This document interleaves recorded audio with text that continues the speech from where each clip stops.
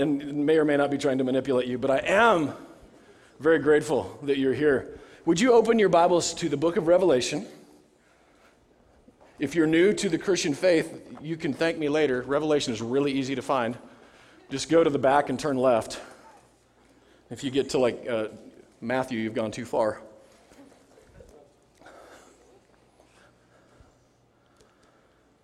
Revelation 10, I saw still another mighty angel coming down from heaven. He was clothed with a cloud, and a rainbow was on his head, and his face was like the sun, and his feet like pillars of fire. And he had a little book open in his hand.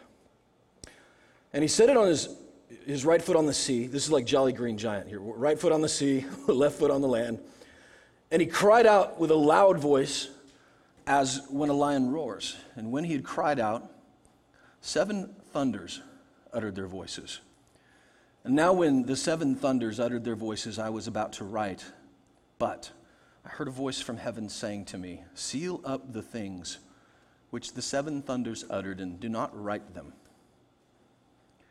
Let's stop there and just ask the Lord for his guidance. God, would you be with us this morning and speak to us through your word.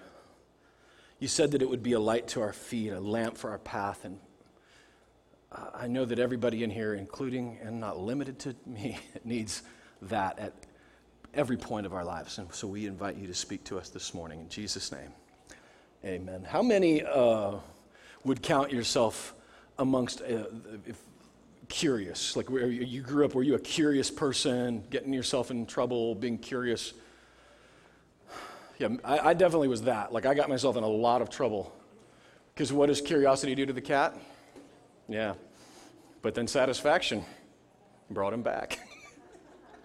My dad said that one of his moments, because my dad was, when he went into my bedroom after I graduated, it had been the first time my dad had been in my room for a while, clearly, like years. Because it was upstairs, and, dear God, you don't want to go up the stairs. And he didn't know what had been going on up there. And so he remarked at one point that he was shocked at how many of the outlets had little black burn marks around them, which was all of them. Because I spent my life as a kid with the one question really was, what would happen if I did that? I wonder what would happen if I tried this. And it got me into a lot of trouble.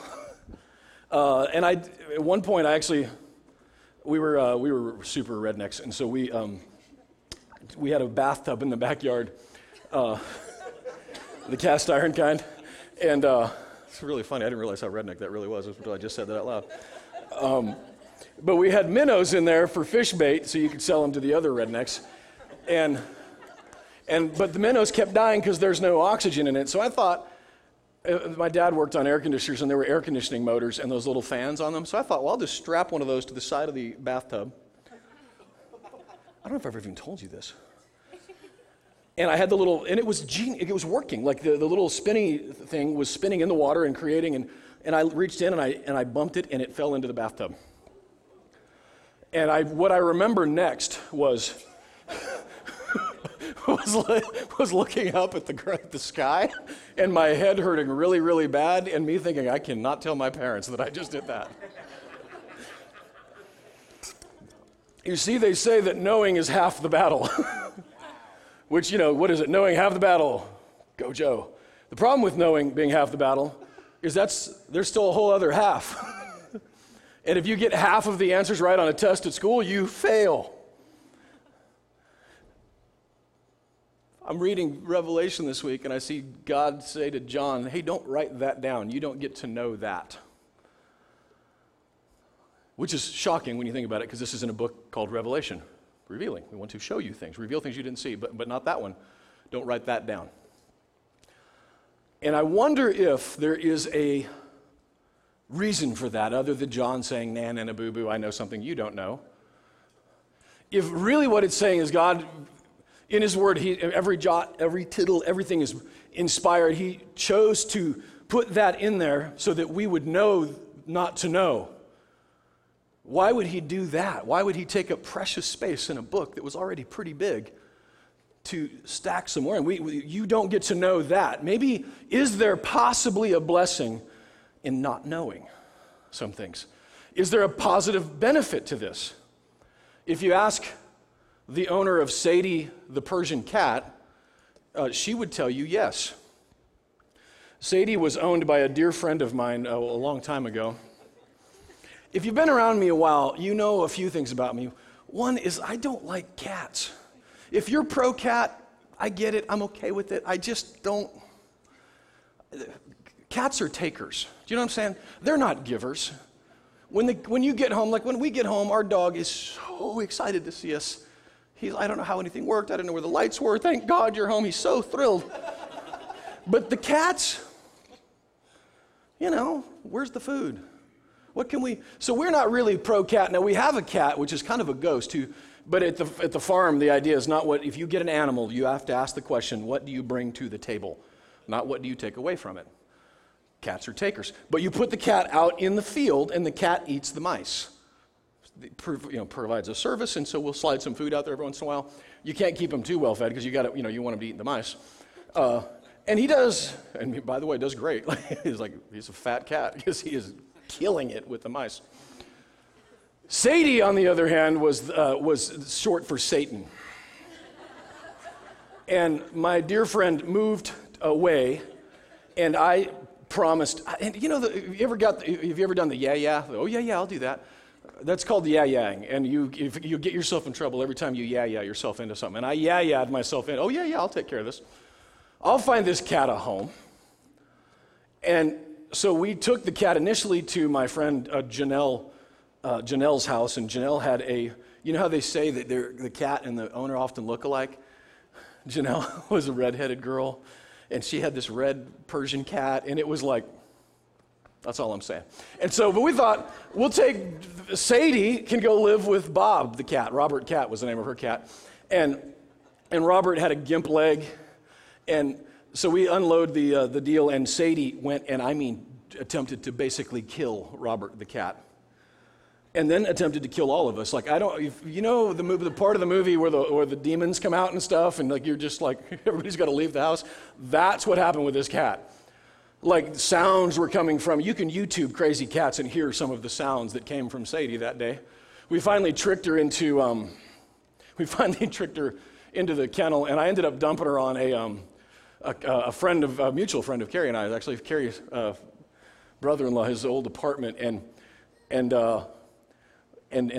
we left her there, and I don't even know why his friend would have taken this cat, because they were living creatively, shall we say, during this phase of their lives.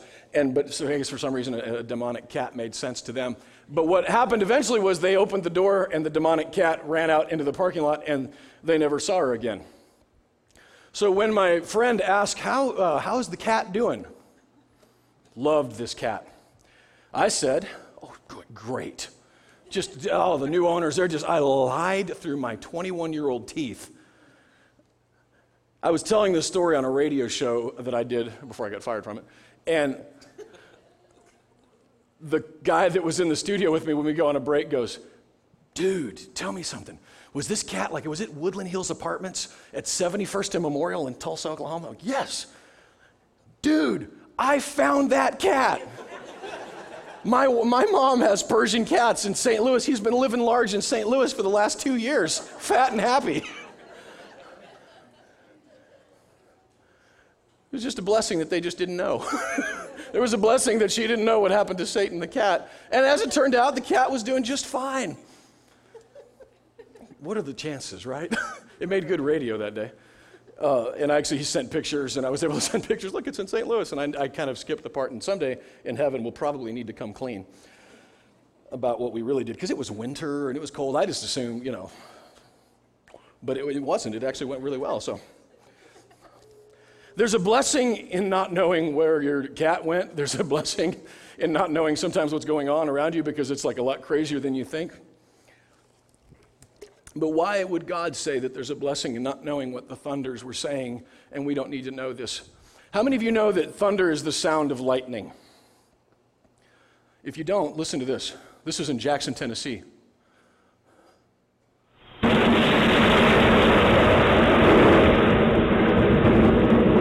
That was a lightning strike.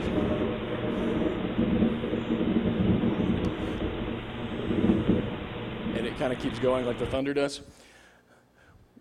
When John hears the thunder, he's hearing the sound of something happening, and Jesus says, don't say anything about that. Hold off on that.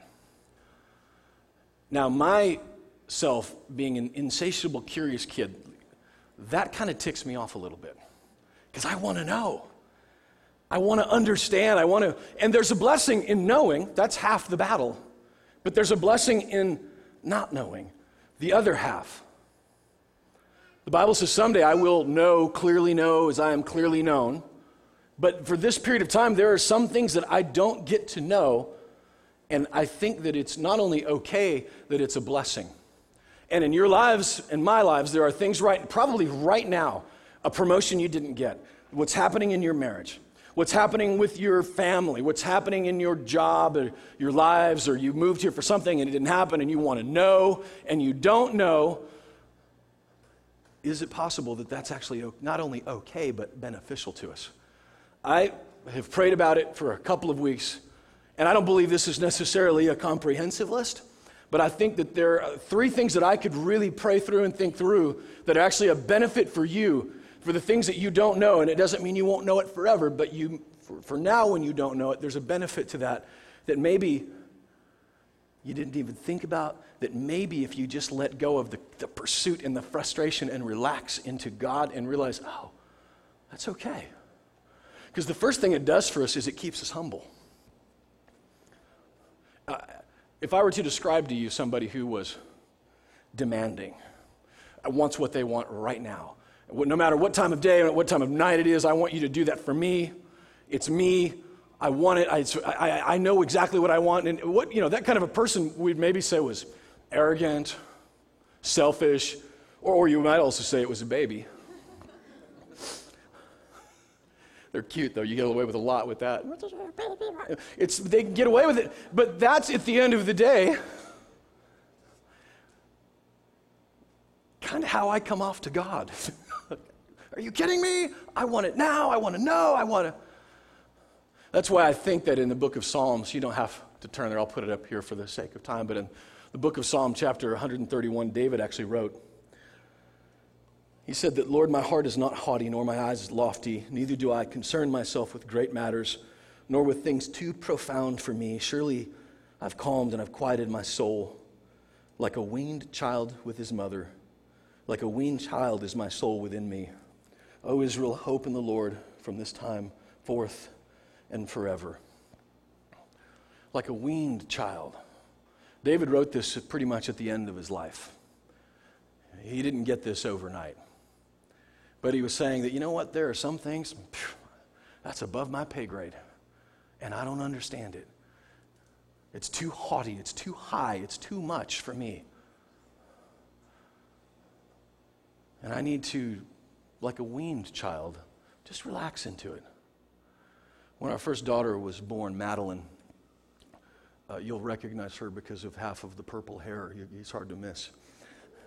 She was the best car traveler ever. I remember us driving to Minnesota forever, and she'd just lock into the car seat and just sleep. And I'm like, man, what's everybody talking about? This isn't hard. These kids, everybody's talking about how hard these kids are. And then we had Ashley.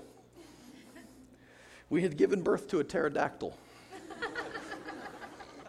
which for 12 hours, white knuckling while she's right behind my head. I mean, just, I'm fairly certain I didn't do well with it, but I tried so hard. Because, with that shrill, no matter what kind of noise cancellation you're going on, it does not cancel that noise. And the difference between Madeline and Ashley, which are both, it's funny now, Ashley's like this super calm and soft and very sweet. And it's like, but you remember when you were a pterodactyl? Because I totally remember that. But eventually Ashley dialed in because she was getting to Minnesota one way or the other. I had her best interests in mind. She's in the car seat because that was safe. We were going to Minnesota to see family. Everything we were doing was good for her, but she couldn't comprehend it. And look, you know how it is. We used to have this, I say this around my house, I do not negotiate with terrorists nor 2-year-olds. because terrorists and 2-year-olds do not necessarily deal logically. You can talk to a 2-year-old logically, and they don't get it, and here's why: their brains aren't even wired yet to get it. So there's a moment where, because I said so, is the only answer you can give, because that's all they're wired to get. And I truly believe that in this side of heaven, that there are things that God hasn't told us, didn't tell us, not because he's holding out on us, but because in our fallen nature, where our minds are now, where our brains, we're not wired yet to get it. And you can explain it until he's blue in the face, and we won't get it. If we'll relax into the he is God and I am not, and trust him. And over the years, like David, after you see it over and over and over again, you see these terrible things and the hurt and the pain, but then you see, no, on the other side, I came out of that. And then you stand in heaven one day before him in our faith to say that one day I'm going to stand before him and say, righteous and true are your judgments, God. Not because he's forcing me to, not because he's got a gun to my head, but because I literally will be so blown away by how it all worked out and how he was in everything working. If I keep my eyes on that, then there are some things that it's a blessing that I don't know, because it keeps me humble. It reminds me of who I am, because when I start trying to rise up on it, then I start trying to solve problems that aren't mine to solve. If you're a parent, you might know this. If you young parents, you'll figure this out someday. One of the more frustrating things, especially in our house, is when one of the siblings tries to parent the other sibling. Like, I'm standing right here. I got it. I don't need your help. I didn't hire you as an intern. But when you've got them bossing each other around, what they're doing is stepping into something that they think they got it all figured out. They think they know, but then it turns out, oh, that's why you did it that way. Oh. And being humble is just, I can just relax into this. And remember, this is who I am, and that I let God take care of that. It not only keeps us humble when the thunders are raging, and I'm wondering what is going on behind this, and I think, okay, I can trust that these thunder, this sound of this lightning, that God's got it under control. It actually keeps us useful. You guys remember George Washington Carver? If you don't, in the 1800s, he was a slave that had been freed, and he found his way to a university and overcame so many odds. But he tells the story of saying to God, please show me the works of the universe.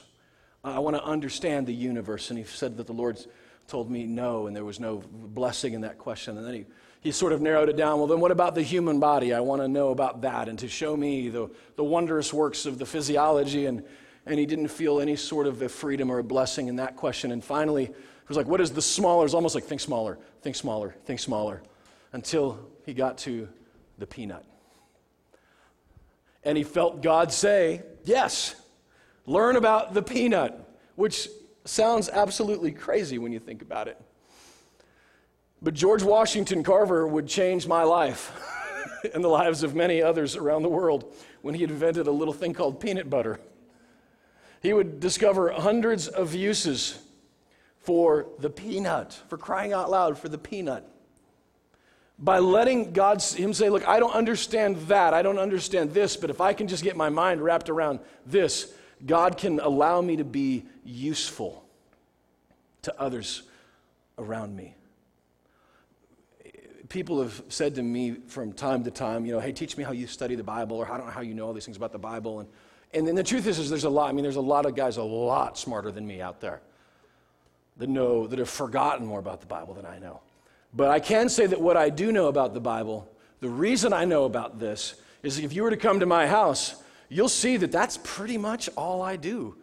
All I know is a better way to put it. I don't really know much else. You won't come to my house and see a car up on blocks with a transmission pulled in it, fixing it. You won't see me remodeling the bathroom and retiling it. I don't know any of that stuff. And what makes it useful is, this is what God has wired in me. This curiosity that used to almost burn the house down, now I aim it at the scriptures and how does this work and why is that way? But let me tell you what, if your car's broke down, what you don't want is me. You don't want me showing up to teach you the Bible while the car is broken in the driveway? You don't want the prophet to come and prophesy against the car? You want Joe Spino there. When the computer is messed up, I promise you don't want me messing with it. You're going to want Gus, or you're going to want Ren. All of us have these things that we do that if we will allow us to say, I'm going to know this and I'm going to know this well. It means that I might not know some other things, but that's okay because it allows me to be useful, and you get to be useful to me, and we become the body of Christ together. In our home, there's things that Shannon is really, really, really good at, and things that I'm really not, and it's very useful. The things that she does around the house that I promise you, if she wasn't there, our house might look a little different if you came over today. The food might taste a little different. The atmosphere might be that. What is that smell? Might be a question you would ask if I were in charge of that. The Bible actually at one point says that to think of others as better than you, which is a scripture that I was like, what do you mean by that? And here's what I think it means. To recognize in you here in this room, every single one of you are better at something than I am, and a lot better. And I recognize that in you, and if we come together as a body, as a church, not only in our personal lives, but in the kingdom as a whole, that we can be useful to each other. It's such a gift from God. The thunder's rolling, the storm raging, making a lot of noise. But if we will just say, the body of Christ is at its best when we just say, hey, there are some things that I'm not very good at, but there are others around. And so I can say what I'm really good at, I can invest that in somebody's life.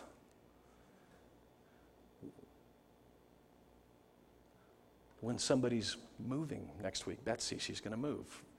She doesn't, she's not going to lift the heavy washer overhead. We can be useful to her so the storm, so to speak, of a move is calmed a little bit because we're being useful to each other in that way. And that is in the simple things like a move, and it is in the big things like death and like tragedy that we can be useful in each other's life. Not by knowing more, but sometimes by knowing less and knowing more just about a small thing with it, so that you can be useful, you can be humble. And probably the most profound purpose of not knowing some things is the fact that it keeps us peaceful. And here's what I mean about that. In our body alone, our just family of Conduit, there have been unspeakable tragedies. It was 3 years ago was it 3 years for Matt? 2.5 years ago when our little buddy Matt LaRocca went to be with Jesus. He was 12, and I remember getting the phone call, and we were doing an outreach for drug and alcohol, and it was they said crash cart, and I looked at Tamara, who is a nurse, an ER nurse who works for Vanderbilt. I was like, okay, what does crash mean? Crashing, and she's like, oh my God, you've got to go. And I remember walking into that room thinking, when is the real pastor going to get here? Because this is like, we were a church for just not very long, like a year. And I just thought, man, I just wanted to feed some kids in Haiti. I didn't know about that. And walking into this room and seeing his lifeless body and his parents and thinking, why? God, why? And I heard a story about a pastor in Oregon that actually brought me quite a bit of peace. His name is John Corson. And when he was just a young pastor in his early 30s, his wife, Terry, died in a car accident with little children. He's got a church of, at that point, probably 1,000 people. And he tells the story of going to the coast that day. They're in Medford, Oregon. They drove out to the coast and to tell his children that mommy wasn't coming home. And he had, it was a 5-year-old Peter John and his 2-year-old Jesse, who incidentally would also go home to be with Jesus when she was 16, in the same exact kind of car accident with the exact same injuries and x-rays. But then he didn't know that, and he remembers, he said, I told my kids Mommy's going to be in heaven. And he talks about, the little boy saying, oh, can she fly? Can she? And he said that Jessie, the little girl, said her only thing she knew to say at 3, like 2 or half or 3, which was, oh no, oh no. And they prayed that night, and he was supposed to speak to their church the next morning. And he said he drove home, got the kids in bed. He said, I changed the diapers, which he, again, being useful, he hadn't really known much about that, and said it probably should have been changed a little sooner. But he finally got them bathed and in bed, and he said, I sat there in my couch, and I heard the audible voice of God say to me, John, did I not promise you a peace that would pass understanding, that would surpass it? And haven't I given that to you? And he said, I just said, yeah, I really have felt a peace, this strange peace, I feel it in me. And he said that God told him in those moments to never seek a peace that comes from understanding. That's not what he promised us. What he promised us was a peace that would surpass understanding. And standing in that hospital room 2.5 years ago, thinking, this is above my pay grade, the thunder was roaring, and I remembered those words of, okay, I can't get a peace that comes from understanding. It has to surpass it. And here's what is amazing. As we stood in that room, and as we then gathered in another room in the hospital, there was this remarkable peace. Peace. And I didn't understand it, because when I started going for the why, I mean, seriously, God, why? But when I let go of that and said, oh, there's a peace that surpasses understanding. The blessing of not knowing and the peace that passes understanding, why is it that? Why did he not choose to do it the other way and say, oh, I'm going to give you a peace and I'm going to explain it to you? And you know why? Because I would argue. Have you been on the Facebook, the Twitter? People argue over everything. The most logical thing could be put out there, and there is somebody that is going to just, no, I think this. Wouldn't we just do that to God? God, I appreciate that, but what did you think about this, or what about this? If it's about my mind, then my mind short circuits, and at some point, God has to say, you're just going to have to trust me on this one. Again, someday we get to know, but in the meantime, he's not holding out on me. He's just saying there's a peace that doesn't come from understanding. It surpasses it, and there is a blessing in that peace, because if he gave me the other peace, I'd be arguing with it, and it would actually, I believe, be more of a curse than it would be a blessing. Think about it. For the mother of a child who's been murdered, for the father of a child that they've lost, if God told you why, would it really matter? You just want your baby back. Why really at some point becomes irrelevant. I just want him home. There's a great example of this in the scriptures, of a promise that from a guy named Job. And Job obviously heard the thunders rolling as the storm raged in his life, and he lost after child and his wife and his possessions, and you follow the story arc of Job, and you see something. You see he had his 3 friends that all tried to tell him why. And if you look at it, man, they make some pretty good sense. Well, you should have done this, or you should have done that, and shoulda, woulda, coulda. And in Job 38, we don't have time to turn there, but I'll go there later and see if you agree with me. In Job 38, when God gets the opportunity to finally defend himself and say, okay, Job, here's what really happened. There was this thing, and Satan and I made a bet, and I won because you did this. And when he gets to that opportunity, he says to Job, did you hang the stars in the sky? Did you lay the foundations of the earth? Did you hang the world on nothing and the Leviathan? And he doesn't even explain himself. He just reads him his resume. Not because he's trying to hold out on Job. He's just saying, look, there are things in the universe you don't understand. Not because you don't want to, not because I don't want you to, but because you can't, not yet. And he tells these other 3 guys who meant well, hey, look, you guys go get your rams, and you need to go sit in a corner and think about what you've done. Go sit in some sackcloth and some ashes, and I'll tell you when you come out of the corner. Because that's not why. And when it comes to telling him why, he didn't tell him why. He just says, you're going to have to trust me on this one. I hung the stars in the sky. And so Job would talk about the blessing of that. And the blessing of, even if he knew, would it have mattered, really? And in our lives this morning, I know that there are those of us who've got the thunder and the lightning going on in our lives. Just like at some point in the future, this prophetic thing is going to happen. But right now in your own life, it doesn't really matter what's going to happen in Revelation 10 when there's thunder and storms and lightning in your own life. How do I even get through this, let alone to that? And we talked about it a little last week, but it's worth going back to in 2 Kings, and we're going to land on this, chapter 2. The story of Elijah and Elisha.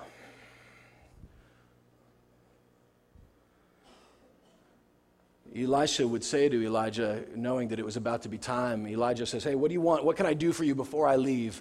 And Elisha says, hey, give me, 2 Kings 9, give me a double portion blessing. Give me double of everything that you had. I want a double of that. And Elijah's like, well, you've not asked an easy thing here. And he tells him, if you will, when I'm taken up, if you keep your eyes on me, if you see me being taken up, then this will happen for you. You will be blessed if you keep your eyes on me. And I have been so blown away these last couple weeks, because if you'd asked me 2 weeks ago, how did Elijah go to heaven? I would have told you he was taken up in a fiery chariot. But that's not what happened. He was taken up in a whirlwind. So set the scene. He's talking, he's walking, and he sees this fiery chariot coming down. Now, what did Elijah say? If you see me being taken up, then you will get the double portion. Keep your eyes on your master. And in comes the lightning, the fire of this chariot. Me? I would have been looking at the chariot, not Elisha. Like, holy goodness, that's a fiery chariot. That's awesome. Or, that's terrifying. That's horrifying. A chariot on fire. I mean, I literally had to chase. Our donkey has tasted of forbidden love. He escaped last week. You remember the story. Well, he found him a girlfriend across the street. And yesterday, we were working out in the barn and left the barn door open, and I've never seen him do this before. He saw his opening, and he sprinted across the street, looking for love in all the wrong places. But let me tell you what, when you're trying to catch even a little donkey who is love-struck, it's kind of scary. He tried to kick me. He tried to bite me. He's listening to like a Chicago song in his mind. I don't even know what's going on. He's like kicking around. I'm like, oh, Earl, I thought we were friends, dude. So imagine Earl on fire with a chariot behind him running by. That's frightening. That's terrifying. I would have had my eyes on the fiery Earl and the fiery chariot, and not have my eyes on the master. And what I really felt like the Lord said for us, for you, for me, is there's a lot of fire going on here. There's a lot of storms, and you focusing on that, because what John saw was worth looking at. He's writing about it, and Jesus, the angel, said, don't write about that. Instead, write about Jesus. Elisha, keep your eye on the master, no matter what kind of fire is brewing around you. Disciples, keep your eyes on Jesus. Peter, jumping out of the boat, keep your eyes on your master. When we get our eyes on the storm around us, the thunder, the lightning, we don't have our eyes on the master, and it sinks us every time. We have an opportunity today to get our eyes on the master. If our worship leaders would come back and join us, I would like to acknowledge first to say, I know some of you in here have real live thunder and lightning in your life right now. And I don't know why it's happening. And I bet you don't either. Why did my kids do this? Why are they acting this way? Why? And why? And you could then self-analyze yourself, and you could be focused 100% on the storm, trying to figure out the storm, figuring out the how, the when, the who, the where, the why. And the thing is even if you figured that out, you've only gotten halfway there anyway. Even G.I. Joe knows that.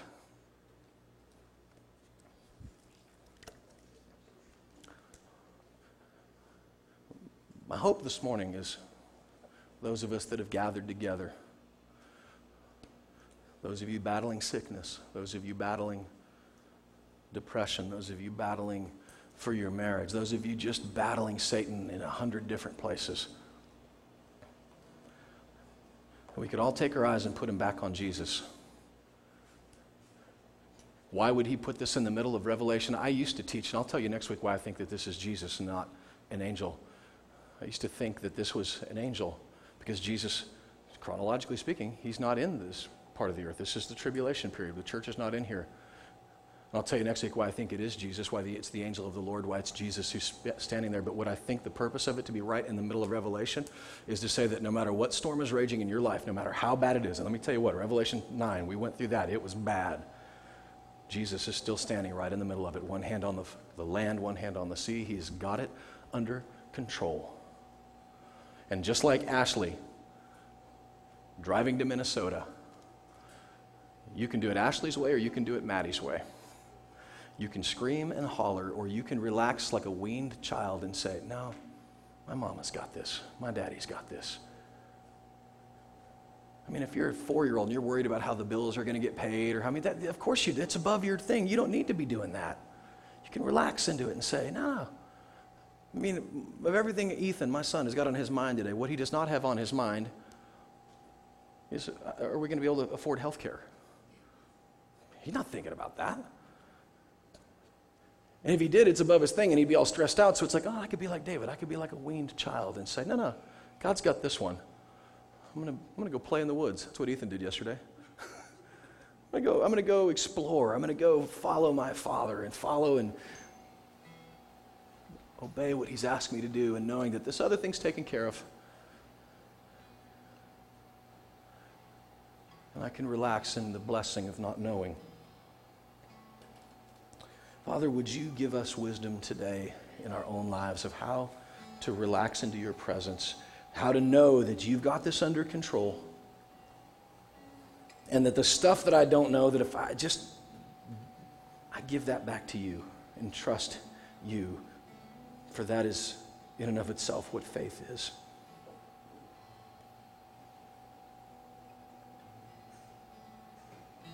It's in your name I pray. Amen. We've got communion tables over here, and let me tell you this morning something. When you don't understand what's happening in your life, or why maybe something happened bad and you still maybe wrestle with it, I would encourage you to do something called cross-examining it.